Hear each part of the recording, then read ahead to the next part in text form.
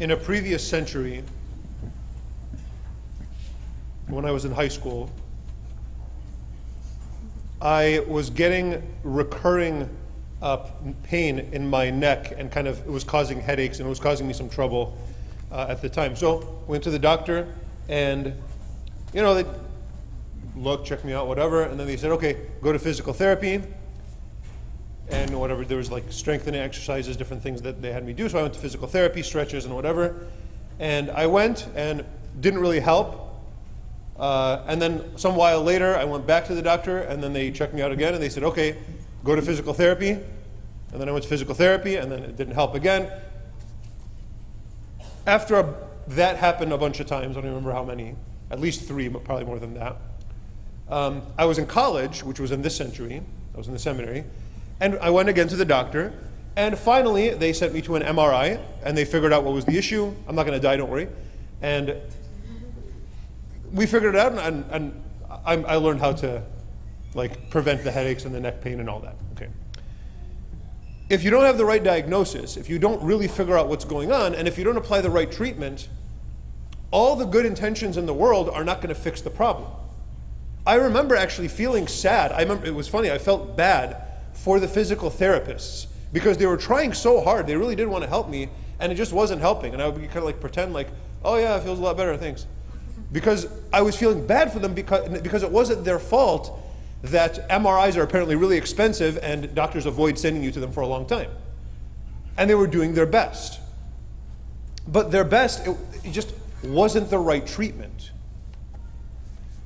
In the gospel today, we have this young man. The word epileptic is kind of used loosely here. It's not like everybody with has a demon or something like that. That's not at all what's happening here. But that was what was happening. He was kind of convulsing, and he was falling, and it's kind of specific, into fire and into water in a repeated way. And so what's the pattern that we're picking up here? He's doing insane self-destructive behavior repeatedly. And that type of problem, that type of malady, has a very kind of particular cure. Now, I want to kind of bring this closer to us, because there's not, a lot of us that kind of convulse and fall into fire and fall into water, but there is something a little bit more, sort of a more common pattern here. Crazy self-destructive behavior that's repetitive. If the first one-night stand left you sad and unhappy and miserable and empty, what makes you think the 10th one is going to be any different? If the first $1 million that you earned wasn't enough and you're trying to shoot for the second, what makes you think the second $1 million is going to make you happy when the first one didn't? Or the 10th or whatever. Plug in a number. If your first, viral tweet was fun for a second and then left you just as empty as before, I don't know. This is insane self-destructive behavior that all of us do, because we know that thing is not going to make us happy. We know it, and we know it very well. And we would tell others, yeah, it's whatever.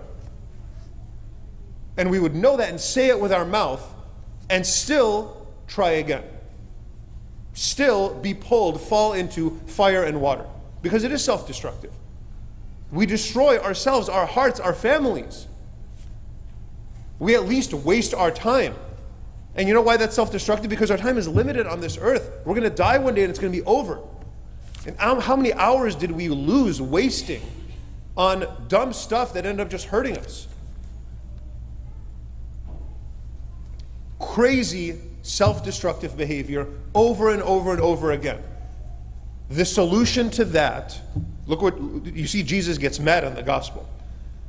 I brought him to your disciples and they could not heal him. And Jesus gets mad because this isn't a thing to be healed. This is not a regular sickness. this thing that's in all of us, is not going to get fixed with exercise or practice. It's not a problem that we just have to try harder. Therapy, physical therapy, is not going to fix that thing. It's going to fix other things. There's a lot of things in our lives that practice and effort and learning new habits, there's a lot of things that will fix. Not this thing.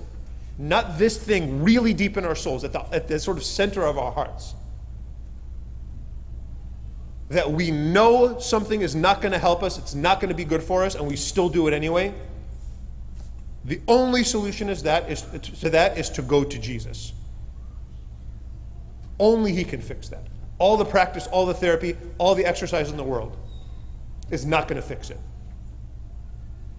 Bring Him here to me. And we're faithless because, for some really weird reason, we would rather do anything than go to Christ. Maybe it's pride, I don't know. I can do this myself, I can fix this myself. Maybe that's one of the reasons why we do it. Maybe it's vulnerability, because if we go to Christ, we know He's going to see into the very depths, down to our bones. And that's kind of vulnerability that maybe is uncomfortable for us. Whatever the reason, He is the healer. He is the one, the only one to heal that. And when the boys brought to Him, Jesus rebukes him, and the demon came out of him.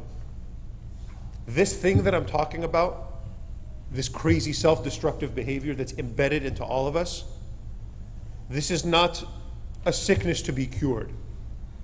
It is a demon to be cast out. Don't treat it like some just bad habit. It's much deeper than that. And if it's a demon to be cast out, Christ is the one who's going to heal us. Now, at the end of the gospel, he gives us a little bit of a hint. And I think he kind of explains a little better. If you have faith as a mustard seed. Now, what does it mean to have faith? Please do not be under the impression that having faith is, there's like a sentence, and it says something like, I believe that God created the world and that Jesus is my Savior, and then you check off, if you believe this, check yes, and you check yes. That's not faith. And it's not simply this mental assent. Faith means that and faithfulness. It means I live in a way that I know that Christ is my Savior and that I'm not. And if we have that, even a little tiny bit of that, we can move mountains, but something even more impressive than moving mountains, because who cares about moving mountains? Other than maybe guys that build highways or something like that. More impressive than that is we can destroy sin by the power of Christ. We can cast out this demon from our hearts. It's much bigger than a mountain, honestly. And as somebody who struggles with my own sins and tries to help with those of others, that's way harder than moving a mountain. You can move a mountain with a bunch of dynamite and a bunch of dudes with shovels. You can't move sin that way. But this kind, he concludes, does not come out by prayer and fasting, and I don't think it's a one-time thing. And I don't want you to have that impression. Prayer and fasting, not just one time, like you don't come to me and say, Father, I prayed like 3 Hail Marys and then I fasted for like 2 days and I'm still struggling. Yeah. Prayer and fasting is a lifestyle. Prayer means let Jesus be your friend and be His friend, and let Him be in your life. Let Him enter your heart every day. And fasting means deny yourself these little dumb things.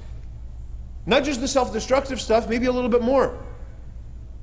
Maybe a little bit of asceticism, maybe a little bit of self-control, a little bit of self-denial, a little bit of a sacrifice to say, God, you know what? I want this thing, and it's kind of this dumb little thing that doesn't really matter. I'm going to give it to you.